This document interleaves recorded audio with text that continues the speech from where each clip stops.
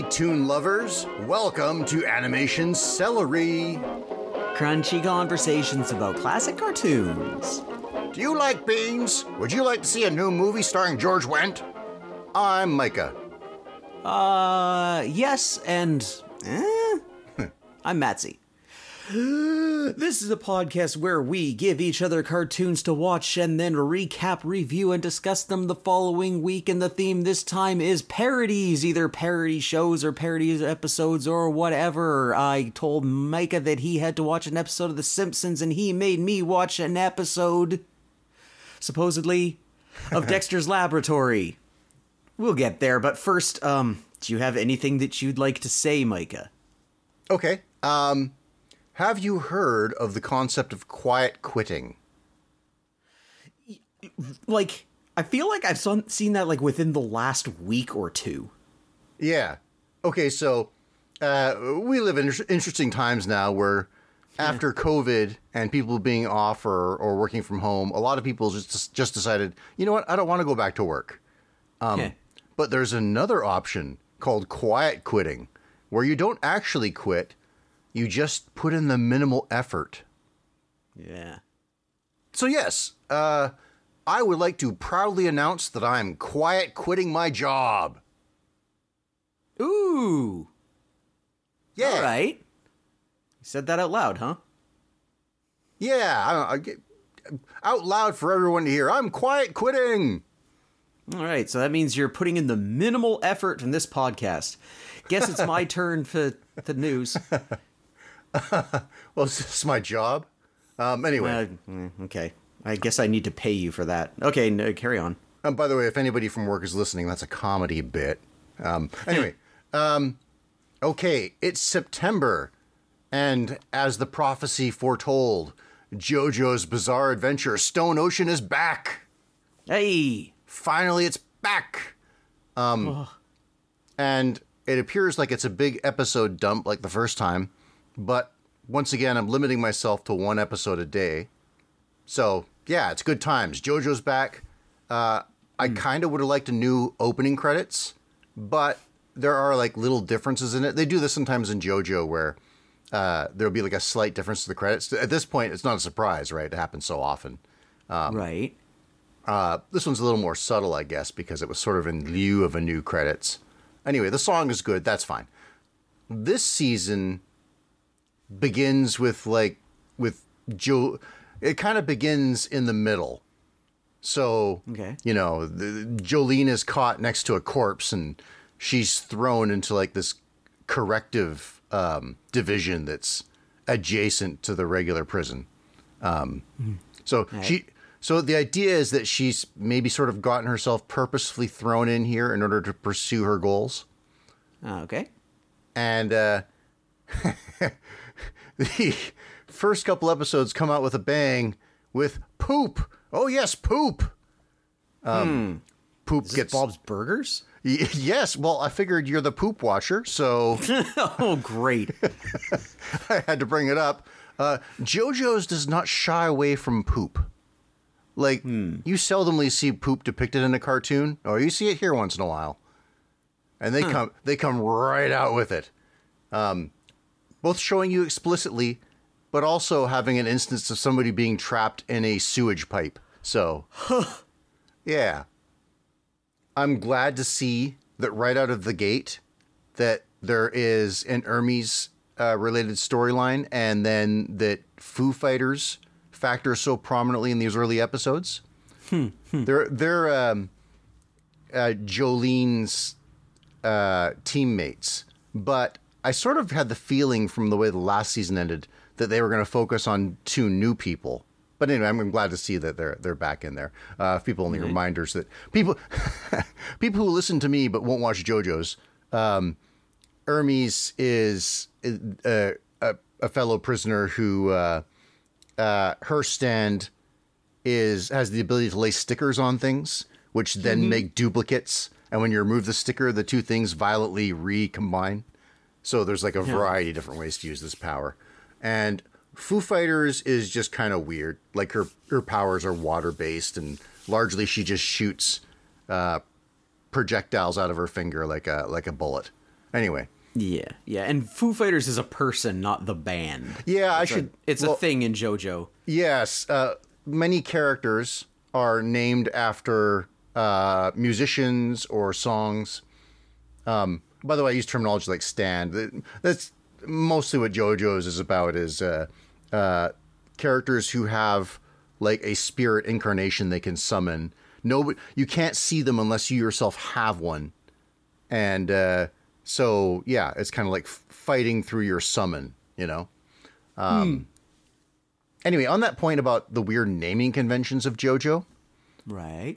I've mentioned this before. I don't know if it was specifically... if I specifically connected it to JoJo's, but about how Google is a nefarious spoiler of shows, even when you have like inoffensive search terms. Yeah. Right? Like my joke before was looking up somebody's height and they'll say like, oh, he was this height at the time his brother killed him or something like that, right? Yeah. Well, same thing here. They have to localize names differently because they're very... The translators are cautious, right? They don't want to step on real world musicians' names or the like, right? So there's one new character, Anastasia, and they're never saying Anastasia. And I'm wondering, what the heck are these guys saying? So I looked it up, and yeah, there's a spoiler right in the Google summary for one of them. Great. Yeah, it's terrible. The character, by the way, his name is Anasui. And they're saying, like, well, what is that, right? Well, that's one of the things that enters into the JoJo conventions. Is not only are they named after music things, but they're also named after fashion design things. So it's Anna Sui, the fashion designer. Oh, huh. Yeah, hence why they changed him to Anastasia instead. Okay. Yeah. I talk a little bit about some of the negative in this chapter of JoJo's and sort of overall. Chapters tend to have varying art styles. Okay. So the first two chapters have the same art style, basically. Okay. And then the third chapter looks wildly different, which I guess is fine since the story is wildly different too. But I never understand when people's opinion is like, wow, this show started looking good here. Because the third chapter looks weird. Like, plenty of the animation is good, but there's like design oddities. So one of the things is that people's shoulders, especially when clothed, are distinct from their torso, kind of like an action figure would have like two swiveling arms attached to their body. Oh, yeah, okay. And almost everybody in the third chapter is super muscular. I mean, like even like, you know, oh, this guy's a sailor that's with us, right? And he's just ridiculously muscular. And as a result, because of this weird compartmentalized shoulder thing, it looks like everybody stretched a shirt over an armchair. It looks really strange. So then 4 came out, and its design was wildly different. And I think it's overall the best looking. Surely the least flawed looking, you know, because it doesn't have the kind of weirdness to it, right? Right. And then when 5 came out, it was back to the weird shoulders, except that the trend is that there's way fewer hypermuscular characters. Characters tend to be lean and model-like. So it looks less weird because it's literally less pronounced, right? Okay.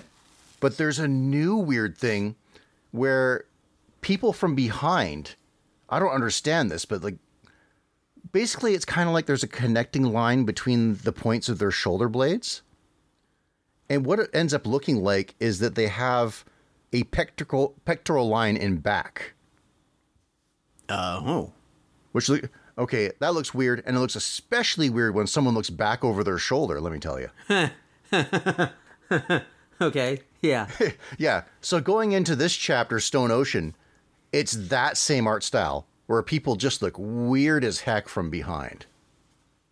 Okay, so that's one thing that feels like a deficiency to me. And I don't understand it because the Araki, the creator of JoJo's, really developed his art style, right? He got good, and he has like hyper. He especially likes the detail of like arm muscles and stuff, and that's all totally accurate. So I don't know where this is coming from. This weird back stuff, but also like less to do with what looks like just a deficiency in understanding, but by choice.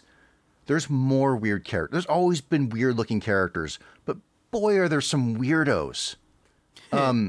So one of the characters in this, the prison chaplain Poochie. Well, it's like Pucci, like Poochie, you know. Yeah, okay, yeah. So his hair is connected to his eyebrows. All right. Now, you know, some people kind of like they need to pluck their eyebrows or they get like a crest, right? Okay, yeah. But legitimately, it's like he shaved it that way to have a weird zigzag from his hair to the point of his eyebrow or to the arch of it. Yeah. Hold on, I gotta show you just so you know what I'm talking about here. I see that I did a quick search and see that Emilio Pucci is an Italian fashion designer. Oh yes. Okay, I see it. Oh, what?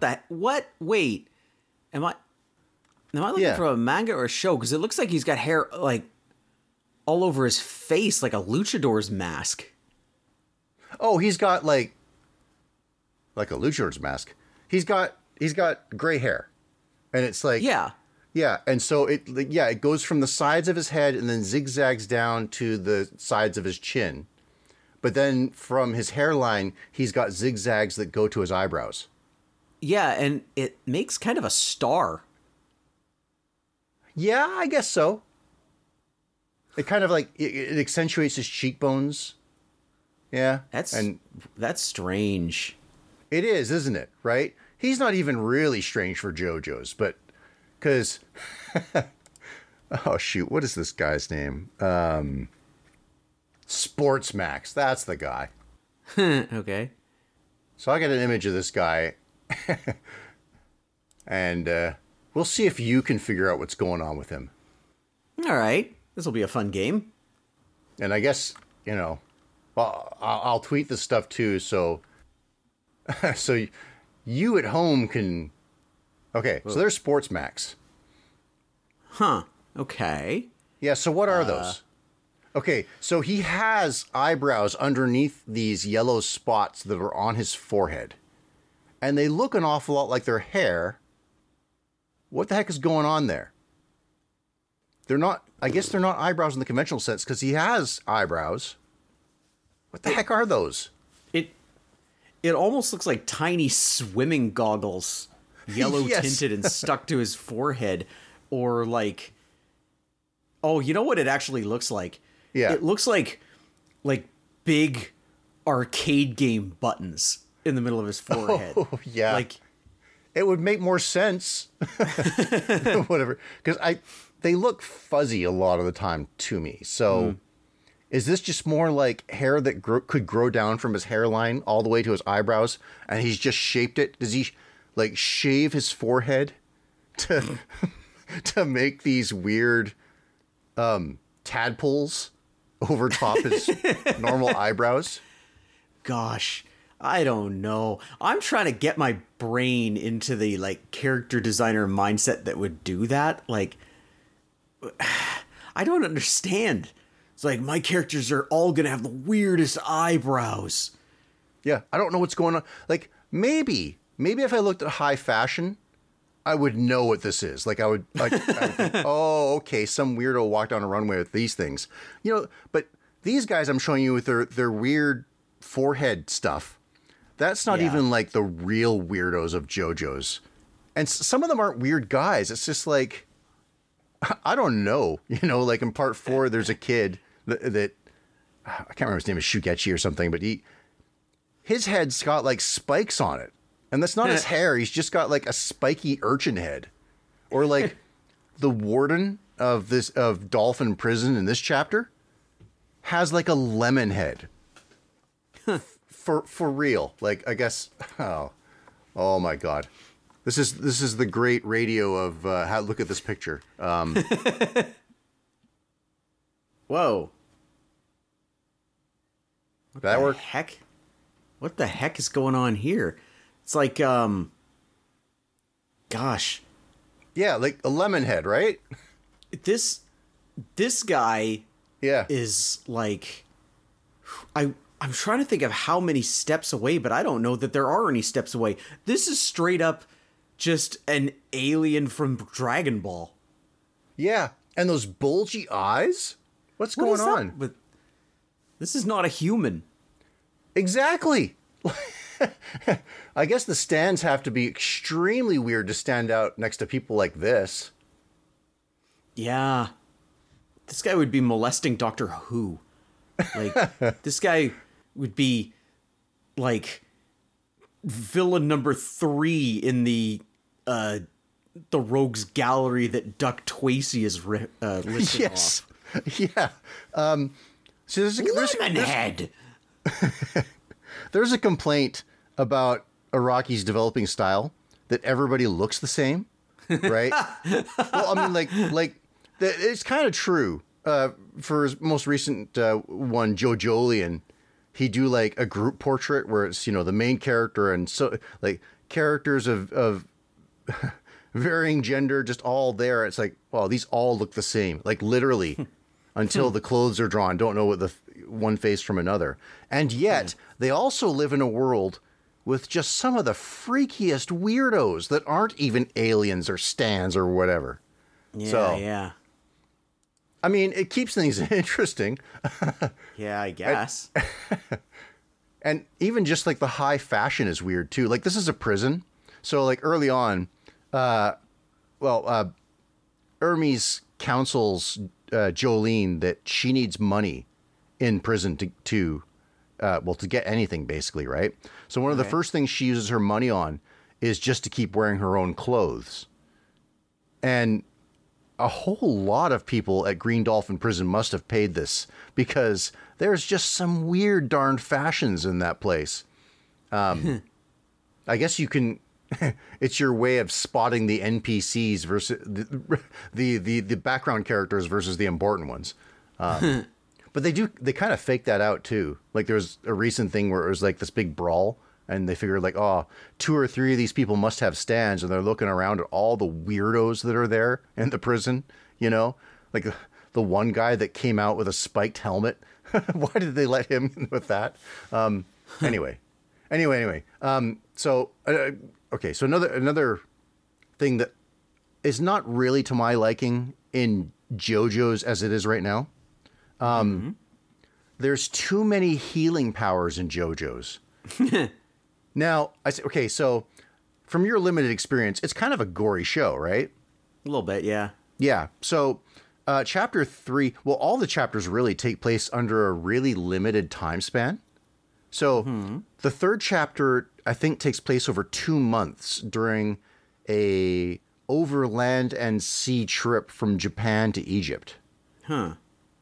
During that trip, they fight so many times and get grievous trauma over and over again to where it's not really believable, right? That they've lost they've lost so much blood literally in the course of their journeys. They've been torn apart so many times, and yet they're good to go in the next episode usually.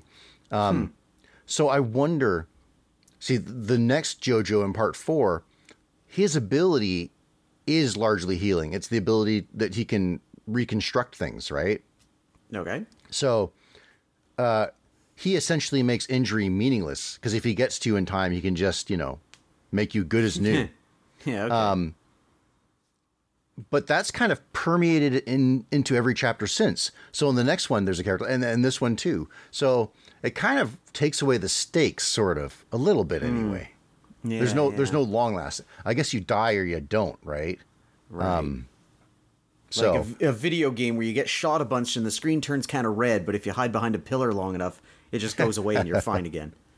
yeah, and I hope they get away from that in the future. But anyway, it's still JoJo's. It's still fascinating and weird, and I have a comparison I use a lot where that Batman is good because you can identify with him, even though he's better in a million respects than any human ever could be, you understand what's dangerous to Batman.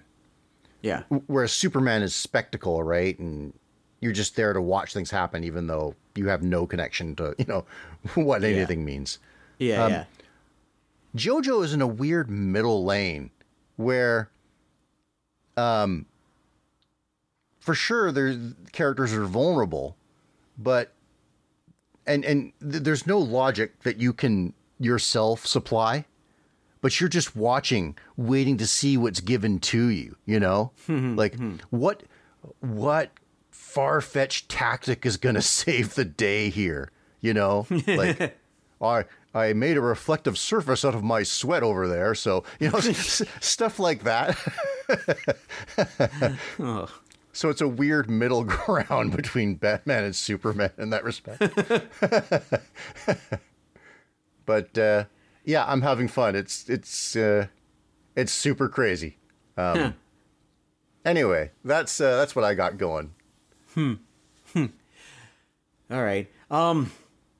Gosh, I went into this recording today and was like, what have I done in the last week? Because it's weird because I've had, I guess a lot of my weekend was piecing together the last podcast. Right. But then my schedule at work has changed because of construction at work. So it's weird because I only worked 2 days this week.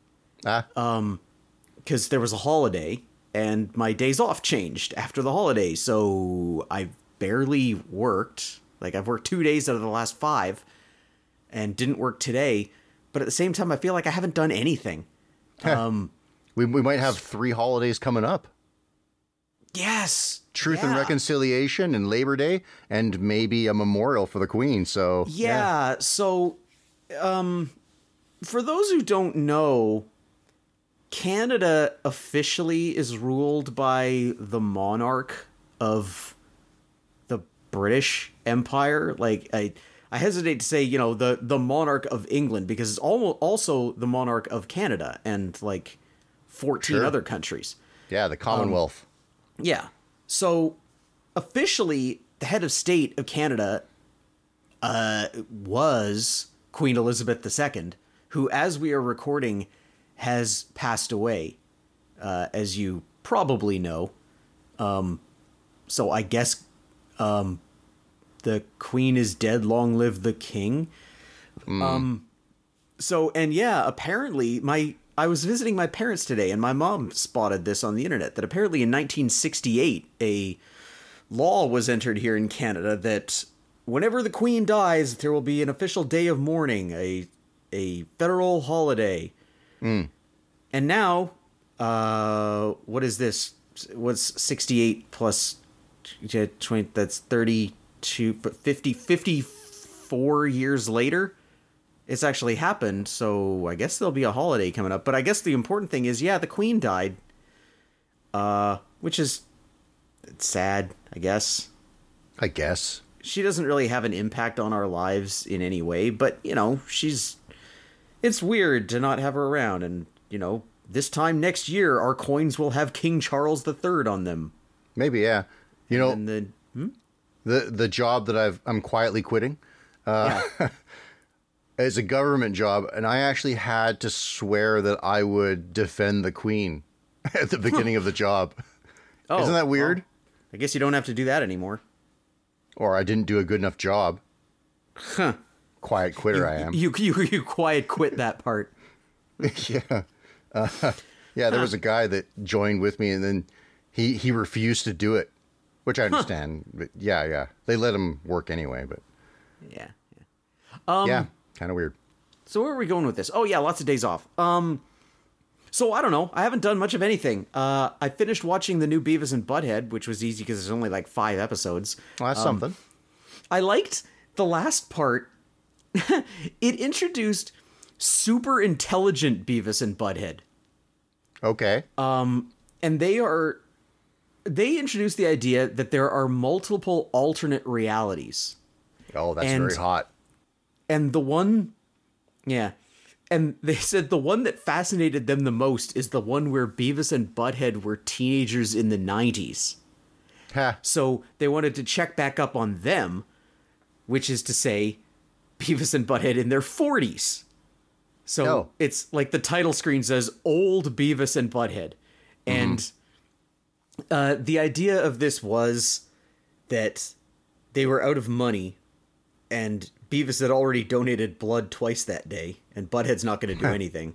Because the dynamic between them is that whenever anything needs to be done, Butthead just makes Beavis do it. So Beavis goes out to get more unemployment, but instead of getting a check, they give him a job as an aide to people who are like a social worker, kind of like an aide for people who are unable to take care of themselves. And he gets assigned to Butthead.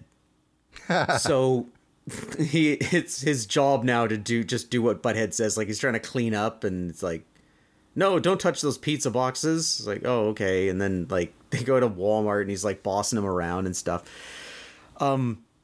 I just thought that was funny because like Beavis and Butthead, like super intelligent versions, they're not laughing. Oh yeah. They're just like, yes, very humorous. Yes, droll, quite droll. Yes, risible. Yes, amusing, quite amusing. So that was, yeah, that was entertaining. Beavis and Butthead remains amusing. Yeah, speaking of that last time you talked to him, it was super intelligent Beavis and Butthead giving the same review I did. Yeah.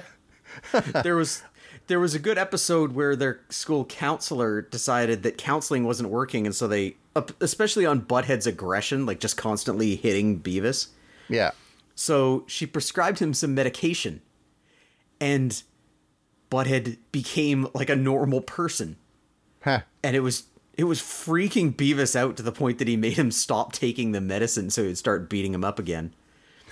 There's an episode called The Doppelganger where Beavis was walking around. He thought he spotted Butthead, but it turned out it was a guy in similar body shape with red shorts and a black shirt.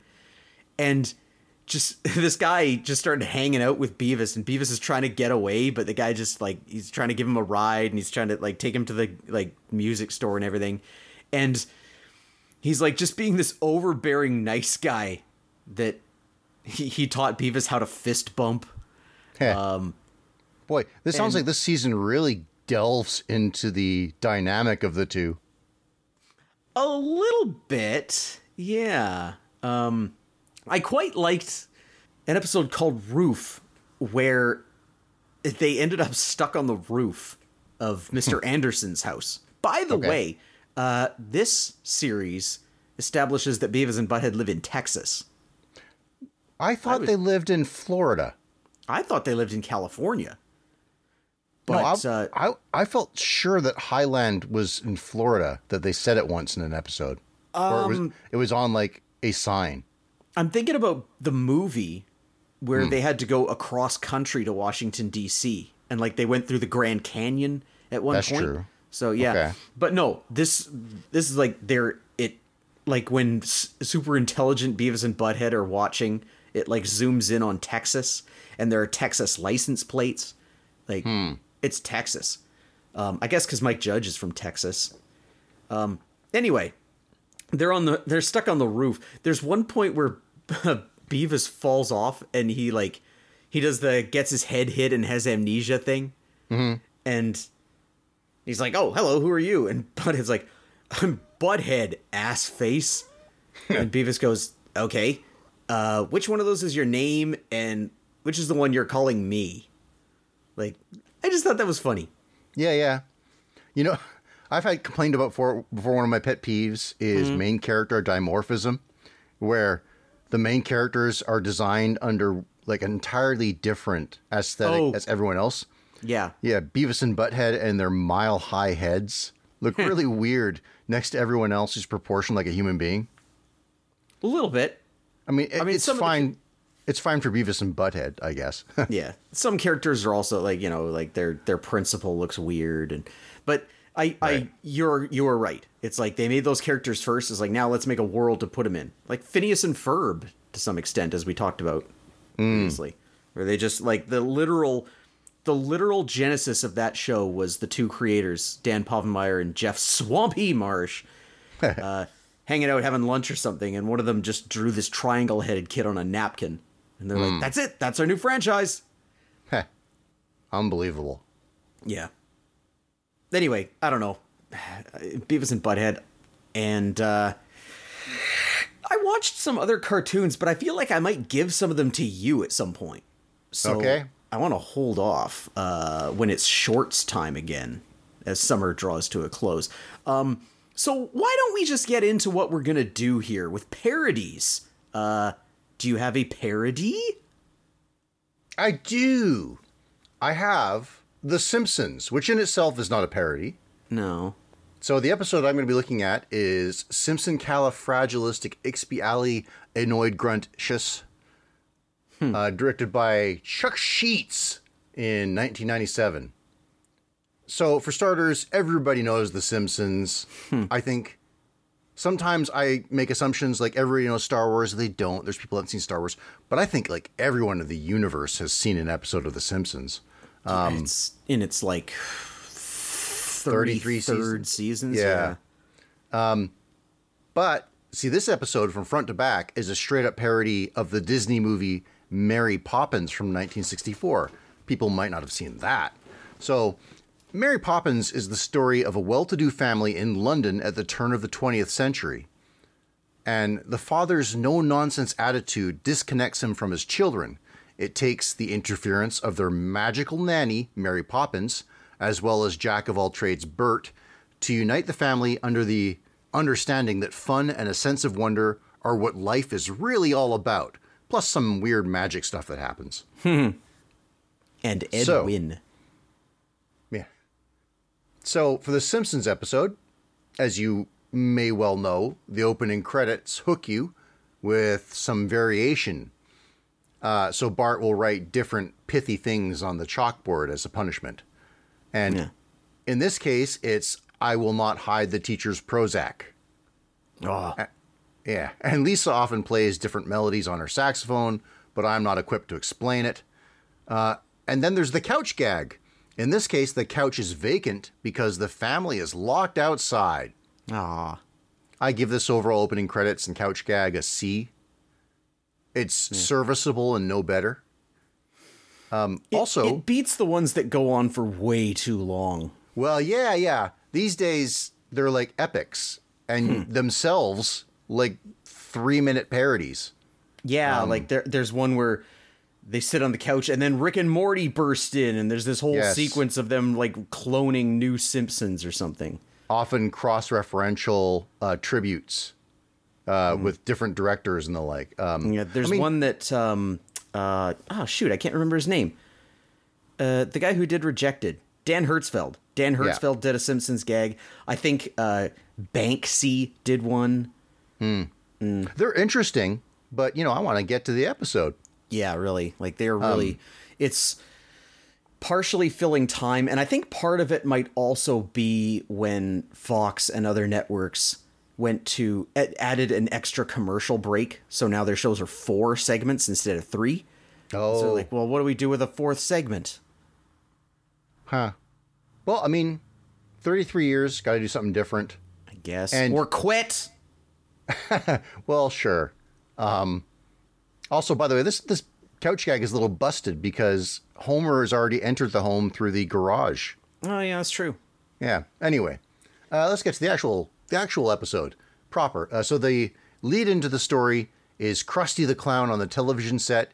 He's hosting Krusty Comedy Classics, KKK, at the Apollo Theater. That's not good.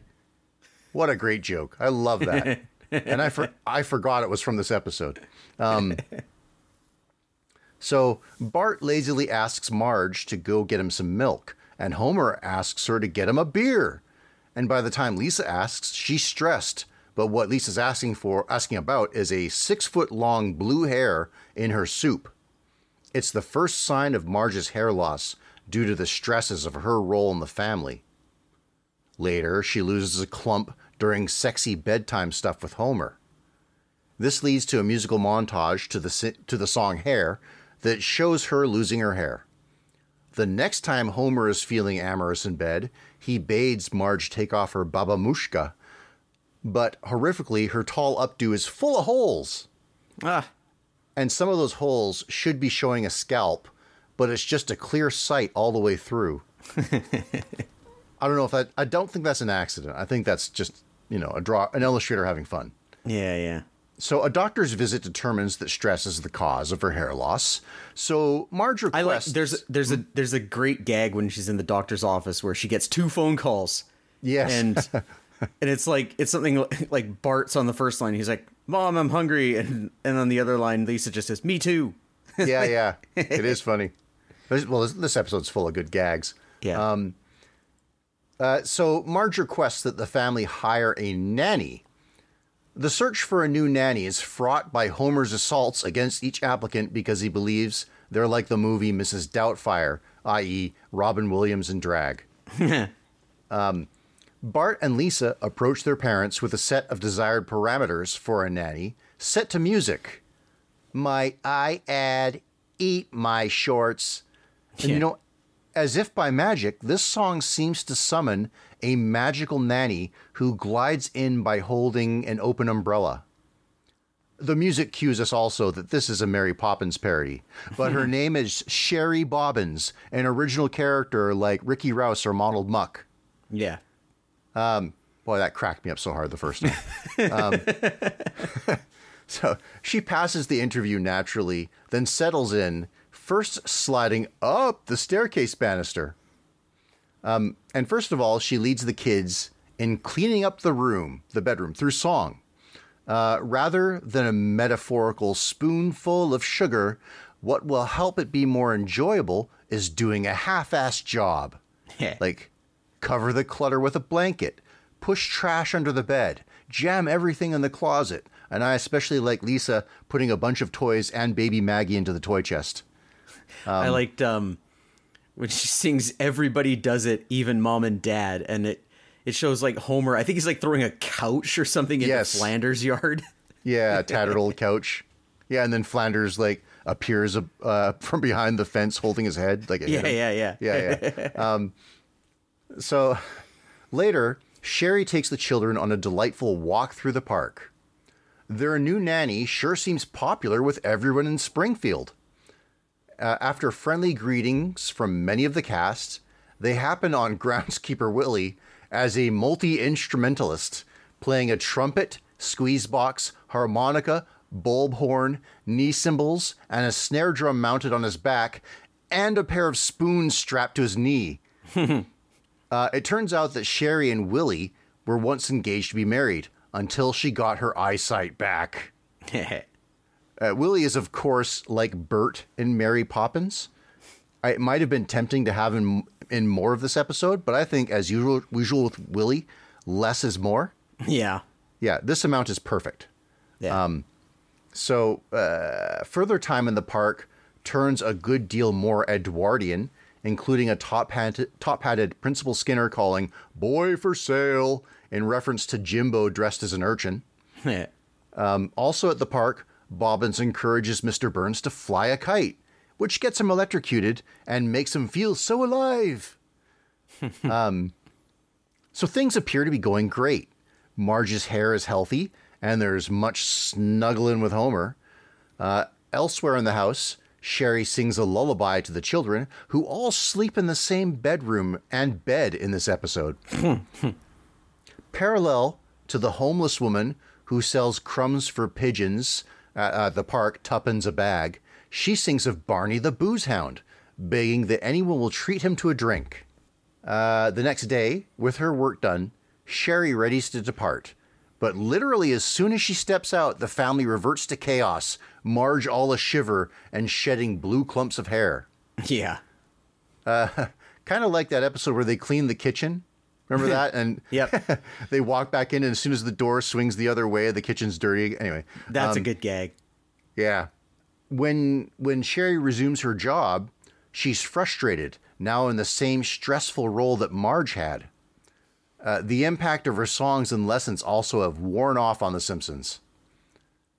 And like the beginning of the episode, the TV provides a tool for unrelated humor, like a parody of The Andy Griffith Show, but starring ultra-violent Charles Bronson.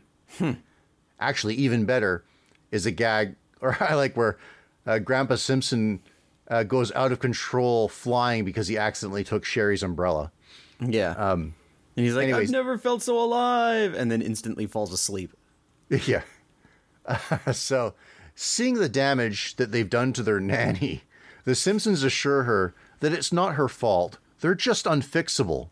And they do it through song. And the Simpsons like it this way. Then they dismiss her from service. Nothing has changed. Everybody and everything is as bad as it was, and Marge's problem is unsolved, and that's okay. Satisfied that there was nothing to be done, Sherry takes back her umbrella from a crash-landed grandpa, and she takes off into the sky and is promptly shredded in the engine of a passing passenger jet. So, do you like this episode? Yes. It's funny. Yeah. It is funny. Like, this is the Simpsons kind of doing some parody stuff, like some, let's say, non-canon episodes. Yes, it's like before it went way downhill, and that's kind of all they do. Well, there used to be rules on The Simpsons, right? Like, there was a turning point in the Mr. Plow episode where God interferes and thaws everything. Yeah. And there was a lot of debate on that. And I think you could still say that that's not really God, that's just a joke in that episode. But Sherry Bobbins is definitely flying in this one. Yeah. I mean, it has to for the parody. I think sliding up the banister is still within the language of the show. You know? Well, yeah. And then, like, immediately afterwards, like, and her ass whacks the banister. Well, sure. But, like, if Lenny did that, it wouldn't seem that weird in any episode, right? Yeah, so, yeah. But yeah, it's straight up supernatural. It's like a treehouse of horror without horror. Yeah, it's just on the border of what's acceptable Simpsons, but at the same time, it is on the acceptable side, and the gags are done really well. I think it's over, but it's funny, so you kind of forgive it. There's another aspect where I think this deviates, is that like early in the show's development, producer Jim Brooks impressed on all those gag-focused writers that the most important thing was affection for these characters and that there was real heart underneath all the comedy.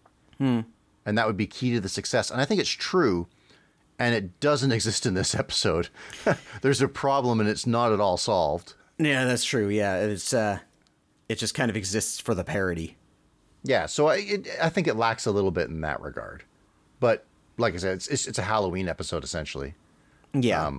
It's not a shining example of The Simpsons, but it is a shining example of the kind of gags that they could write in their prime. Because, like, you know, that crusty KKK thing is amazing. So funny. Funny, yeah. Like, even just something, like, it seems predictable as Homer's like, I'm sure we'll see her again, and then she gets shredded in an airplane. Like, yeah. Things like that. But, like, when she tries to sing and they cut her off. Yeah. Like, hey, I didn't order a song, or whatever he says. It's... This is the kind of thing that The Simpsons does now, but more heavily... now they do it way more heavily focused on gags that aren't as good. Okay, well, you are with the crowd on the quality of The Simpsons. I watch it occasionally. So yeah, I've just maybe 2 or 3 episodes of the current season. Yeah. And I would say that some of them are pretty good. Some of them I like quite a bit, but that was early on, and I found that the most recent ones I don't like that much, or the most recent ones I've watched. I don't know. I've watched 7, 8 episodes of this season. Like the bad ones, they just feel lazy. Like, I don't know, that they kind of rely on you having an affection for these characters because it's just sort of not even jokes. I'm kind of astonished that something with this much money and legacy can occasionally put out something so clunky. And yet, even some of these bad episodes have something I like in them. Like, there is one where the kids are worried that their parents are becoming dull and have lost their spark. And when they look at Marge and Homer, Homer is sitting on the floor in front of Marge, who's sitting on the couch, and she's cutting his hair, and he's got a towel on his neck. And he is eating potato chips and occasionally blindly reaching back and feeding her one. And I thought that seems so genuine and so good. That is cute. That is kind of cute, actually. Yeah, and of course he misses, and she has to like adjust to catch the chip, and yeah, it's yeah, that's so nice. And then there was an earlier episode this season that had it both. It had good comedy and a good focus in the episode. That Jim Brooks stuff where to get rid of a bacterial infection, the Bart and Lisa have to take steroids. Huh. And as a result, they get fat before the opening day of school. And so when Marge says to Lisa, "Oh, looks like someone's getting chunky," it affects her. Huh. It like traumatizes her. And what a good like idea for a plot and episode. And they have to like, well, also I feel, boy, there's a lot of tranches in which Simpsons kind of gets bad. But for me, I think I have a unique one that I feel that there is a period where Lisa becomes the mouthpiece of the writers. She's probably the best character, and yet I hate her like that, where she's too smart, Hey. and too preachy, I guess, too, and also belies her own role, where she is like a well, like I said, she's like the voice of the writer, and everyone acts accordingly. She's not a kid. She's definitely not overlooked, like is her original characteristic, right? Yeah. So that's one thing. Now, for comedy, like I said, it's up and down in my opinion right now. Yeah. But the one thing that is purely worse, songs. Like the songs in this are pretty good, pretty funny. Yeah. Songs in modern Simpsons are terrible. And by modern, I mean for quite a stretch. One of the times that really stuck out to me, have you seen the one that's a parody of Lady and the Tramp? I'm not sure. Well, they have a song in there that goes like, "Any minute now." It's so bad. Oh my God.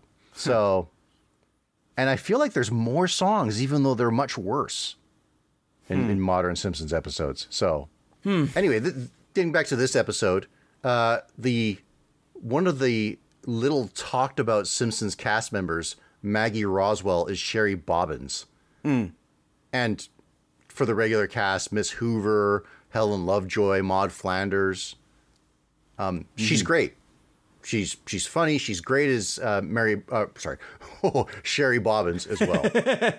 And she's got a good comedic singing voice too. So. Yeah. This is the kind of thing where if it was today, a celebrity would be Sherry Bobbins instead of a regular cast member. And they may even have tried to get Julie Andrews if the episode was made today. I bet she'd be funny too. She probably would. Yeah. But at the same time, just by having a regular cast member in there so you're not distracted, and she knows what she's doing. Yeah. I think that's I think that might be a great way to say it. They know what they're doing. Like, this is The Simpsons comfortable. Like, we know we can write hilarious stuff and we can write decent stories that'll get the hilarious stuff out. It's funny you say that, though. Do you know what episode follows this one? Which one? The Poochie episode. Not the chaplain from JoJo's, the Rockin' Dog. Yeah. So the episode where the Krusty the Clown, not Krusty the Clown, the Itchy and Scratchy cartoons have to revamp because it's getting stale. Yeah. As it parallels to The Simpsons being still good, but the characters have, lost their impact after so many years. Yeah. So. And Tress MacNeille as the voice actress who does all the voices. Yeah. Well, again, we talk about Tress MacNeille all the time. We haven't even mentioned Roswell before, so. Yeah, that's true. Yeah. So, yeah, I think this episode's pretty good. It's not one of the best episodes of The Simpsons, but it's a good one. It's from the era where you can quote like everything that happens in The Simpsons in the first like 10 seasons. Like, you know, every episode. For sure. Yeah. Hey, when we do our quotes at the beginning of the of the podcast, my starting point is, okay, not The Simpsons. Because every one of them could be. Yeah. Yeah. And there's a reason for there's a reason why everybody knows the first 10 years of The Simpsons and nobody knows the next 20 seasons of The Simpsons.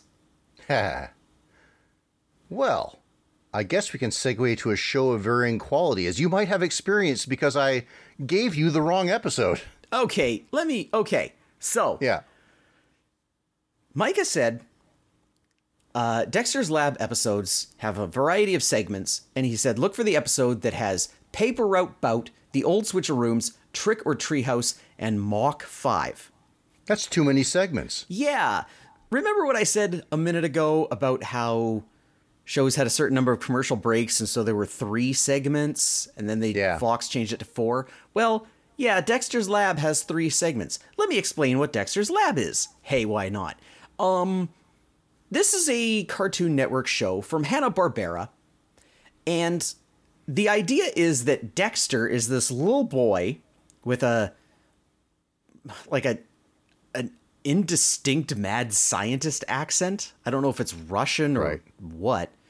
Yeah. And he has a secret, high-tech, huge laboratory connected to his bedroom where he invents all kinds of things because he's a super genius scientist, you see.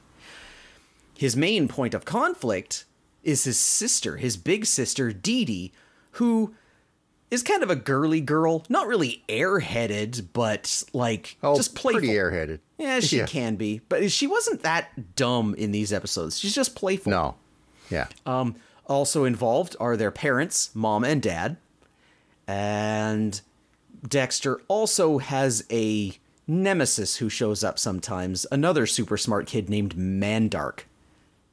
But anyway, also worth noting, Mom and Dad do not know that the secret laboratory is there. But Dee Dee does, because she always wants to go in and play with it, and Dexter is always paranoid about her ruining the stuff. And also worth noting, Dexter is the only one in this family which has this weird mad scientist accent. Yeah, that always rubbed me the wrong way. But anyway. Yeah, I don't like that accent. Well, not so much the accent, but that it doesn't make any sense. Yeah. Anyway, so what do we got? Yeah, too many segments. Let's go through this. And we'll get to we'll address the problem when it shows up. Okay. So we'll start with Paper Route Bout, and it's short and simple. These are all short and simple. Basically, Dee Dee has a paper route. Dexter isn't even in this episode, turns out. Dee Dee has a paper route, and she's on her bike and throwing papers around. She can't hit anybody's porch, though. Her papers just kind of go everywhere. But the neighborhood expects it. They're all happy. They wave to her. She waves back. They're all just out there in their pajamas with their coffee getting newspapers. But then a bunch of ninjas on bikes ride up and start throwing newspapers specifically at breakable things and small animals. And, of course, this causes no end of problems with people whose coffees are spilled and whose cats get beaned. And so they try to stop the ninjas, but the ninjas are just like, hit them with papers again. Dee Dee tries to go talk to them, but they're not listening. What ends up happening is that Dad decides that they need to take these hooligans out. But that's too mean, so instead they'll do a contest. You know this old trope from cartoons. So Dee Dee and one of the ninjas, or jerks as they are called, are going to go down the street, and each one of them gets a side. Whoever delivers the most papers onto the porch wins. Okay. So Dee Dee rides along, I guess, and throws newspapers everywhere except porches. The ninja has great aim. However, he is also easily distractible and mean. And he just can't resist throwing his newspapers at small animals and breakable things. It's basically a 0-0 tie up to the end. Now, I can't remember which one comes first. Oh, I think it's Dee Dee.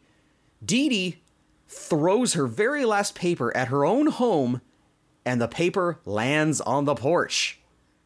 The ninja, on the other hand, he's ready to throw at the very last house, but just then, a delivery guy who specializes in small animals and fine china shows up.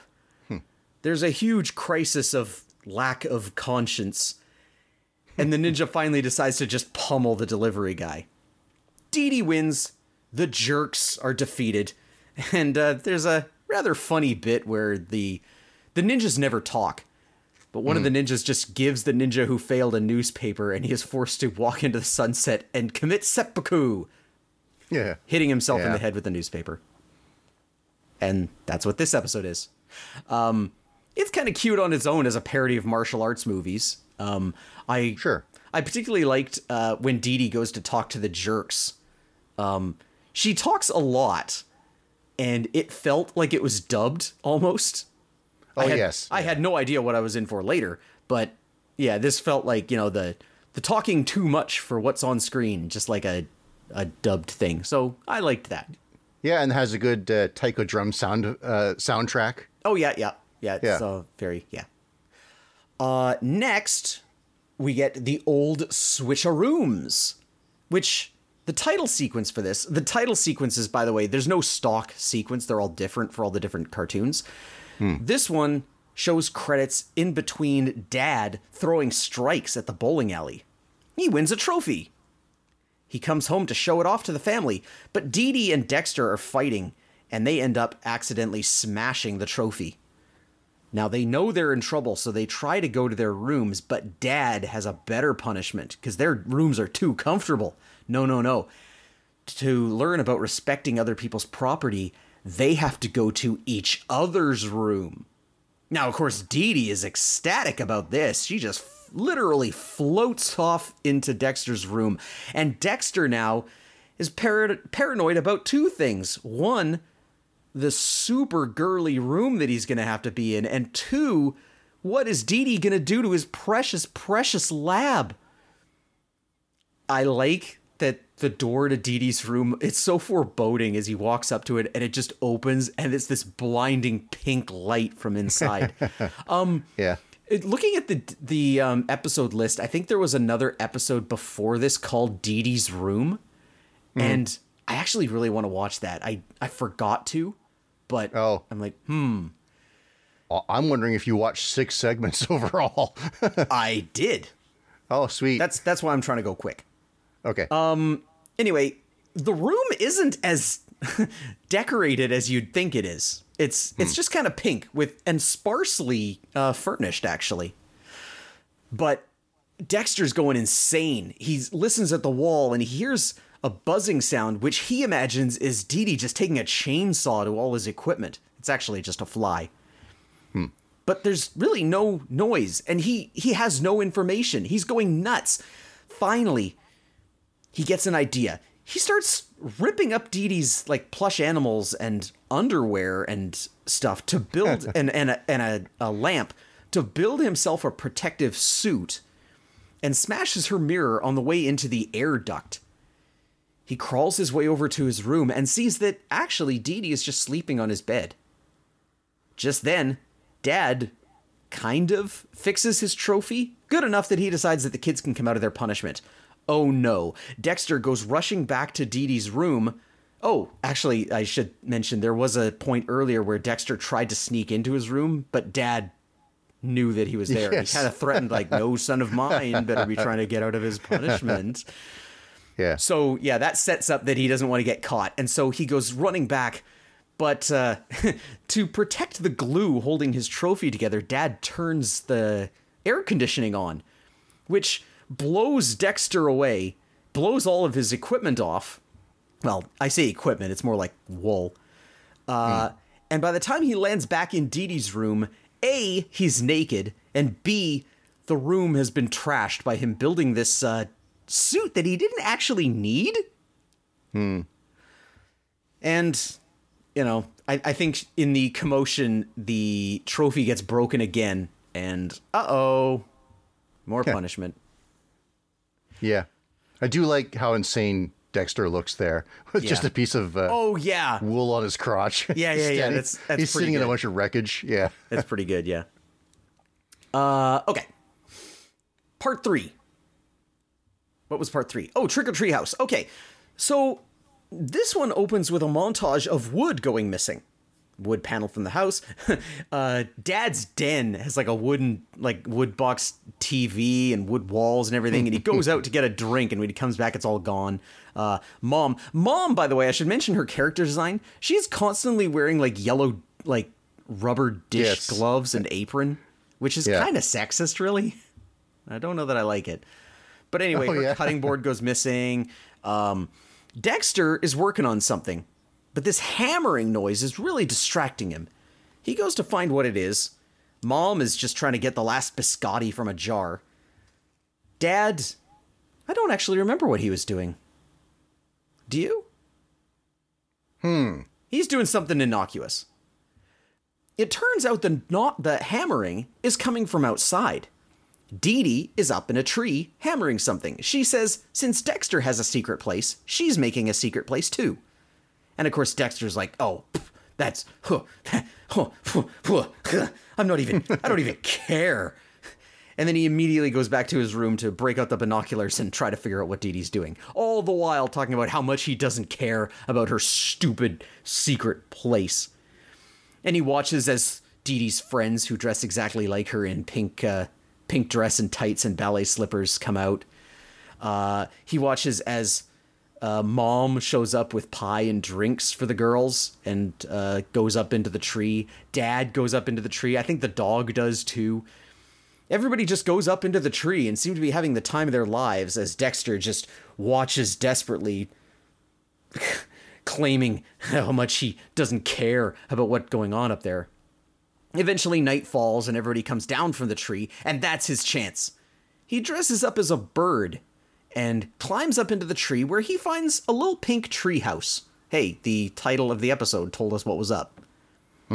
He goes in and scoffs at the place, especially a big lever that says not to pull it.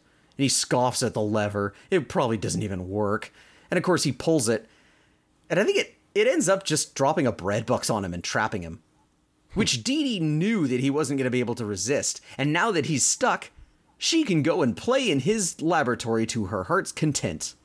Well, Dexter protests from inside the bread box. Yeah, I guess you're right. Dee Dee's emotionally smart. Yeah. So, what happened to that fourth segment? I don't know what happened. Yeah, it turns out there's a different episode. You know what? I blame the curse of last week and the festering malignancy of the One Ring. Yeah, you're right. The festering malignancy really did it to us here. So I get to make that excuse once, I think. Yeah, okay. Bonus review of the actual episode that you wanted me to watch, which is season 2, episode 9. The previous one was episode 29. Maybe that's, I don't know, whatever. Part 1 of this is called Snowdown. I like the title card here, which is the word Snowdown written in yellow on the snow.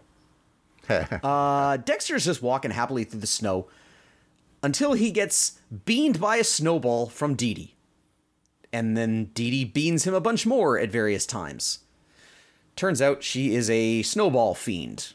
Now, Dexter has a quite reasonable, mature, and I would say correct response to this, which is to go to his dad and say, hey, Dee Dee's hitting me with snowballs.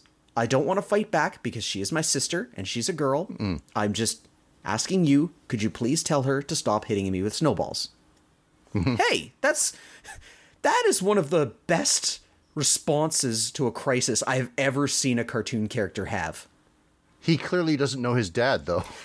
Clearly not, because the mention of snowballs kind of triggers something in Dad. See, Dad, it turns out, was the best snowballer ever as a youth until he got to college. And so he is going to show his son the correct way to deal with being pummeled by snowballs, which is to be a better snowballer. He goes out and teaches Dexter how to do great snowballs. So Dexter waits with his new training for Dee Dee to show up, which is pretty great, her just coming out of the snow behind him. Yeah. And he manages to expertly dodge her shot and throw his own, which hits her in the face. It seems like there might be some tension here, but Dee Dee compliments him on his great shot, and Dexter thanks her. And of course, Dad is like, "What? No, you need to finish her." Because you see, Dexter got his snowball genes from his dad, but Dee Dee got her snowball genes from the one person who ever defeated Dad. Mom! Now, Mom explains that when they were in college, she just kind of playfully threw a snowball in his direction, like flirtatiously, hee hee hee. Yeah. But it made Dad snap. Yeah, I love his reaction. Yeah. No! Yeah. And the kids are like, "You went crazy just because Mom hit you with a snowball? That's silly." And Dad's like, "You're right. It was silly. Ha ha ha." And then just like that, he's cured. The punchline being Dee Dee saying, "It's almost as silly as Dexter having a secret lab in his bedroom." And the parents are like, "What?" And Dexter's like, nothing. Yeah. Yeah. Cute. All right, episode 5. Figure not included. This one has 3 kids who are not Dexter playing with their various Major Glory superhero action figures. They all have cool powers.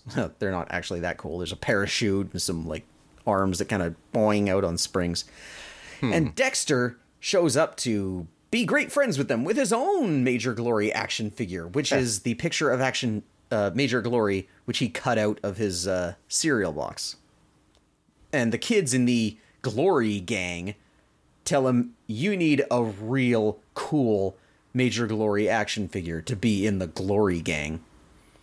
Again, Dexter has a fairly reasonable response to this, which is to go to Mom and formally request that she buy him a Major Glory action figure. And she agrees to do so for his birthday. Well, now Dexter mopes in his laboratory, not even with enough energy to attack Dee Dee for having broken in. She's there with her pretty Polly doll and wants to know what's wrong. I actually kind of like the relationship between these siblings, at least in these episodes. Yeah.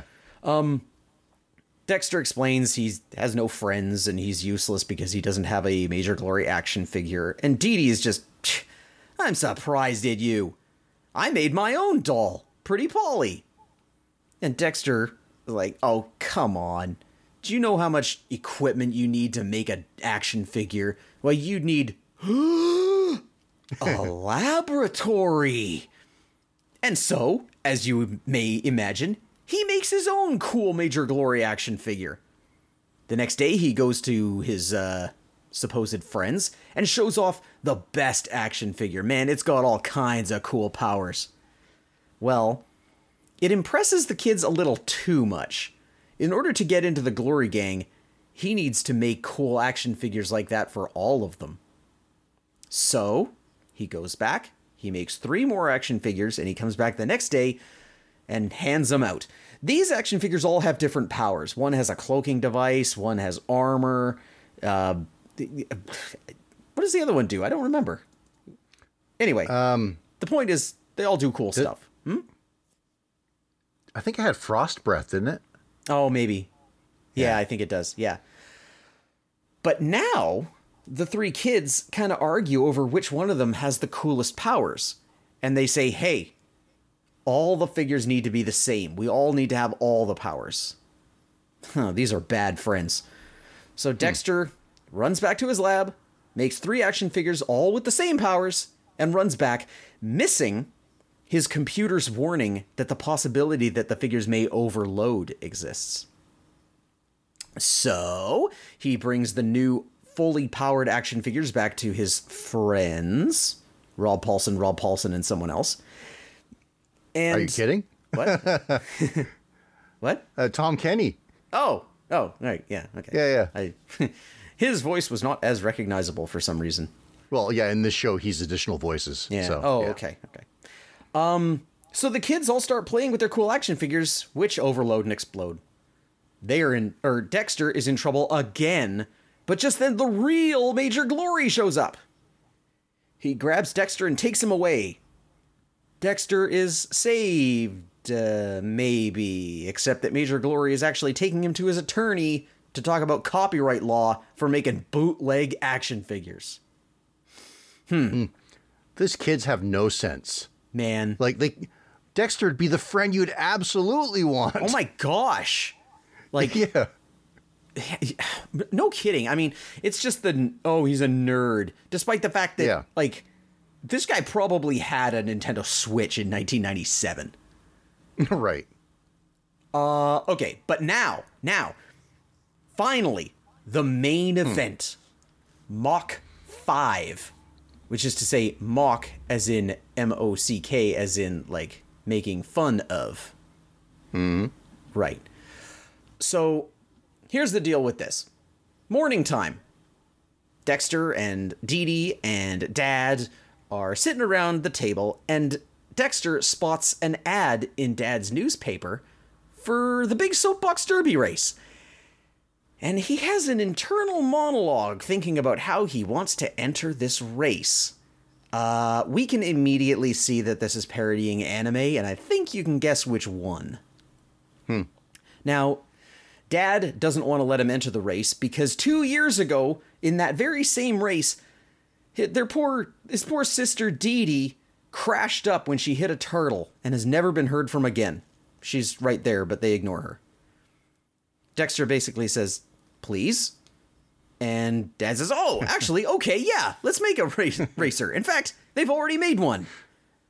But the problem is turtles. But they can soup it up. And all of this is like the characters talking way too much and way too fast at the wrong pace and like stunted animation. Yeah. Dad is dressed differently.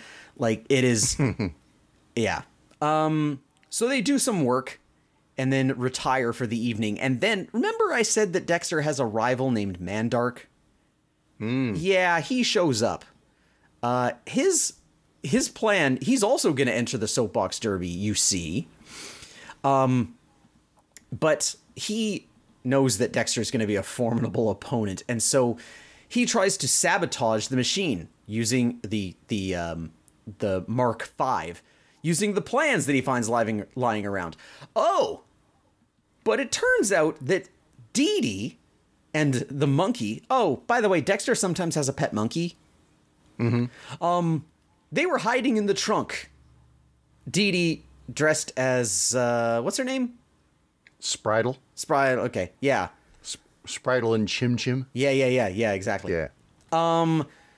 She basically shows up and explains that she has never been heard from again, except when she sometimes races as her alter ego, Racer D. Now, Mandark, creepily, given the overcoat he's wearing, gives the little girl candy, and is able to distract her long enough that he can sabotage the machine. So, now it's race time. The race starts. I think they're like out racing lava from a volcano. Yes, I like that the start of the race they're like tethered to pegs. Yeah, and the start of the race is when lava pitches out of the volcano and burns the ropes away. Yeah. So yeah, they race. It's going well. Oh, but then Mandark deploys a turtle from his soapbox racer. And Dexter's tricks to avoid turtles don't work. His ride's been sabotaged. But then the mysterious Racer D shows up. She manages to run Mandark off the course, and Mandark is smitten with her. Is this a thing in Dexter's lab where Mandark is smitten with Dee Dee? Or yeah, it is? Yeah, it is. Okay. Yeah. I have not watched a whole lot of Dexter's Lab, as I mentioned last week. Yeah, so anyway, Mandark is off the course. Dee Dee has saved the day, and she also helps Dexter avoid the turtle. Dexter wins. And Dad is quite proud. And then Dee Dee shows up, and Dad's like, oh, there you are! You were behind me the whole time! Ha ha, yay, ha ha ha, ha ha ha ha ha, anime, ha ha ha ha ha ha. And, Yeah, that's pretty much it. So, Oh yeah, and the monkey should not eat the lava. oh yeah, It's yeah, not yeah. candy. Yeah. Yeah, what was that other? There was some other cartoon recently where there's some kind of weird. Oh, it was Ninja Turtles. Shredder Ninja just Turtles. grabbing Yes, the yes. lava with his bare hand. Yeah. So Shredder and monkey. yeah. All right. So obviously a parody of Speed Racer, which is something I've Oh. seen even less of than Dexter's Lab. Well, you know what? One of these days, I'm going to recommend one for you, All right. so that you can reverse engineer how funny this episode was. I I think I got the broad strokes of it. But if there's like It is. is there my God. is there like specific Speed Racer things that it's making fun of? It is so perfect. Like bits where, like dad will start, like, well, I forbid you, right? And then there's like the background has that sort of painted effect. Is perfect Speed Racer. The way that Dee Dee and Monkey flip their hands to throw the candy in their mouth is absolutely perfect. Wow. Dad's mannerisms in this It's like are side by side total angry perfect. dance. Yeah, the dance, his circular talk, Yeah, like, he won, and that's my favorite thing about racing, and especially when the winner is my son. That kind of thing. That is so Speed Racer. Mandark's stupid round helmet. Man, I was really struck by the goggles on that helmet. These big like triangle Yeah. points that go down like past his mouth almost. Speed Racer is remarkably stupid, and you can tell that a lot of the creative people in this understood it. Broadly, Dexter's Lab. Yeah. Inadvertently a crash course. Yeah. It's it's all right. It's Yeah. got a tiny, you can sort of see where it's getting a little bit of the gross out crude humor. Not much at all, but it's Yeah. just getting there. It's just before they were allowed to say the word fart. You know what? A strange comparison that occurred to me, Yeah. having also watched all these, Yeah. is that it's kind of like a tame Ren and Stimpy. Yeah. A little bit. I think the basic premise that he's got a lab and he doesn't want Dee Dee in it is not great. And it's not front and center in most of these episodes. The one I accidentally recommended is okay. Yeah. But the one that I should have, I think, is really good. Running through all of them, really. Actually, I do like Dexter and Dee Dee. Like you pointed out, they have some fun dynamics. Yeah, it's like Dexter's always trying to thwart her, but when they do get Yeah. along, they really get along. Yeah. Oh, sure. But the real star of the show is Dad. Yeah. For sure. Yeah. He's so funny. And part of that, I think, is his voice actor, Jeff Bennett. He's Johnny Bravo. He's just got like a savoir-faire to being funny, Yeah. Yeah. No, I noticed that too. It's like, it's kind of like in South Park, how at some point they realized, oh, wait a minute, Stan's dad is actually the funniest character in this show. And so they really started Yeah. focusing on him. Yeah. It's sort of like prototype Stan's dad. It's like, actually, Dad is the cornerstone of the humor here. Like, Dexter being a genius isn't funny. It'd almost be funnier if Dad was the main character, and then it was interesting that his son had a secret lab. You know what I mean? Yeah. But for what it is, here, let's see. Let's talk about a little bit of more voice. Kath Soucie. Of course. Is she not Peggy Hill? Or am I thinking of someone else? Kath Soucie is Fifi LaFume, Lola Bunny, and several other characters of varying sexiness. Yeah. And here she's Mom with her Hartman hips, as they're called. Yeah. She's all right. Christine Cavanaugh. So Yeah. it's impossible for someone, given the time that the relative cartoons came out, or the relative time the cartoons came out, I guess, it's impossible to hear Dexter and not hear Goslin from Darkwing Duck. Sure. Or if you Chucky. Chucky, yeah, that too. Yeah. If you prefer, Babe from the Yeah. movie Babe. Christine Cavanaugh was a fairly... I don't know if she was a prolific voice actress, but she was a noticeable one. Like, she was always in a starring role. Like, she was... Oh, yeah. She was front and center in everything she did until she retired and then sadly passed away far too early, I would say. Yeah. Probably retired for health reasons. Yes. And replaced by Candy Milo in the next season of Dexter's Lab. Why does that name sound so familiar? I don't know. I don't think she has a lot of non-Dextery credits. This might be one of those things where I know her from one thing. Let's see here. Oh boy, she's got a lot of credits. Let's see. English dub of Astro Boy. Oh, she's Word Girl in Word Girl. That's kind of neat. Sweetie Pie in Tiny Toon Adventures. I just know at some point I'm going to be going through this and it's like, oh, that's where I know her from. Well, I can supply some other creative forces here. Yeah? Because, boy, a lot of powerhouses came out of this. Yeah? Or at least notables. Okay, so, boy, is it Gendy or Gendy? Gendy, right? Gendy Tartakovsky. Yeah, I don't know. Oh, I know where I know her from. Where's that? She's Ms. Wakeman in My Life as a Teenage Robot. Oh, well, there's connections there, too. Yeah. So, Gendy Tartakovsky, creator of many a thing, including Samurai Jack. Craig McCracken, recently creator of Kid Cosmic. Yeah. And previously creator of Powerpuff Girls and Wander Over Yonder. Oh, so much stuff. Yeah. Rob Renzetti, upon whom the voice of Dexter is based. Not his natural voice, but like an in-joke between those guys. He created My Life as a Teenage Robot. And here's a fun one. Rumen Petkov. He directed Bulgarian Treasure Planet. Oh, wow. Yeah. So that's the biggest one, I think, out of those guys. Yeah. Now, I lived in the States for a stint. Yep. And on Cartoon Network, Dexter was kind of the filler during that period. Like, if there was any slot that needed to be filled, it would be Dexter's Lab. So I was very so-so on it, probably because of the high saturation and a bias against the way all these Cartoon Network shows kind of look like this, like Dexter's and Powerpuff Girls. Yeah. And I was not really there for it. But rewatching them now, this is pretty fun. It's all right, yeah. It's got some nice heart to it.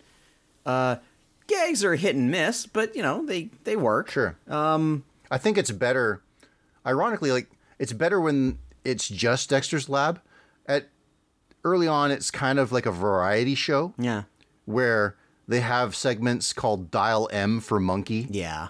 Where his monkey sneaks off. Or Justice Friends. Which is weird for me to say because they're funny segments. It's just they don't really have legs. Justice Friends is parodies of like the Avengers or the Justice League, but what if they're roommates? Okay. Yeah. I think especially funny one is Val Hallen, who's like a Thor parody. Oh yeah. Who's got a guitar instead of a hammer. Oh, is it like Val Halen? Yeah. Okay. Yeah. Yeah. All right. Yeah. Yeah. So Dexter's Lab, meh. It's it's hey, I got nothing against it. Like I'm giving all these like backhanded compliments, but no, I like it. Like it's not something that I'm gonna sit and watch all of. No. But like I watched 2 episodes of this show, and I was happy to watch all 6 segments. It was a fine time. Yeah. So I think that concludes our parody stuff. All right. But yeah, let's get simple and earnest here. So we're going to return to this thing, Toys for Boys. Toys for Boys. Yeah, this is going to be Toys for Boys Reloaded. Oh. Yeah, cartoons driven by toy sales. Matsy, you like these ones that I made you watch, but I think we can fix that in a hurry. Uh-oh. For you, I would like you to watch the first episode of Mad Balls, Escape from Orb. Well, and if you're a glutton for punishment, you can also watch the short Mad Balls cartoons from 2017 to 2019. Micah, do you remember early on I said I was living in constant fear of the time when we would both pick the same thing, and we tried to get ahead of it by doing the New Adventures of He-Man? Yeah. Let me scramble here for something else. Oh my god. Oh, we can do something here. Oh, this festering malignancy. I think of what my option B was. Oh, I know. Oh, shoot. Oh, actually, I had a plan B. I got one. I got one. Are you sure? Because I do have a plan B. I also have a plan B. I had one that was in mind before I thought of Mad Balls. Because it's something that I started to watch and decided that I was like, I don't know about this. But now I have an excuse. Visionaries and Knights of the Magical Light. Yeah, let's just watch the first episode of that. The Age of Magic begins. Wow. All right, cool. Wow. Cool. What a... Whew. We could have just doubled down, like... Let's watch 4 episodes of Mad Balls. Well, there's only 2. There's only 2 VHS... the other one is called, what was it called? I was just there. Gosh darn it. Hang on. It is, what a mess. I'm sorry, everybody. Oh, right. It's in the movies section of this website, not the cartoon section. Okay. Well, we can cover this next time. Gross jokes. Yeah, gross jokes. There's 2 Mad Balls VHSs, Escape from Orb and Gross Jokes. But we'll watch Escape from Orb and Visionaries. So we're going to, Escape from Orb, and nobody's ever said this before, but we'll cleanse the palate with Visionaries. All right. Fun stuff. So we're going to have toys, we're going to have tunes next week. In the meanwhile, all you stalkers, tell us what to watch. Tell us what to talk about. Yeah, just don't say Mad Balls. Yes. But, what toy did you buy just because of a cool cartoon? I am at Drabswatch on the Twitter. I am at AC Matsy. Tell everybody about the show, because we want it to grow, and people gots to know about these Mad Balls that we have, apparently. In the meantime, I'm going to go play Splatoon 3. Here is the Celery Stalker slogan. I'm Dee Dee, Dexter's older sister, who 2 years ago crashed up in the Volcano Mountain race and was never heard from again. Except I was heard from again, it's just that my dad likes to exaggerate and he got mad because I broke his car and he wouldn't let me race again. Except I had to race again, it was in my blood, so sometimes I stow away in my brother's truck so I can be close to the action, and sometimes I secretly race under the disguise of Racer D. But I shouldn't have told you that. I've got a monkey.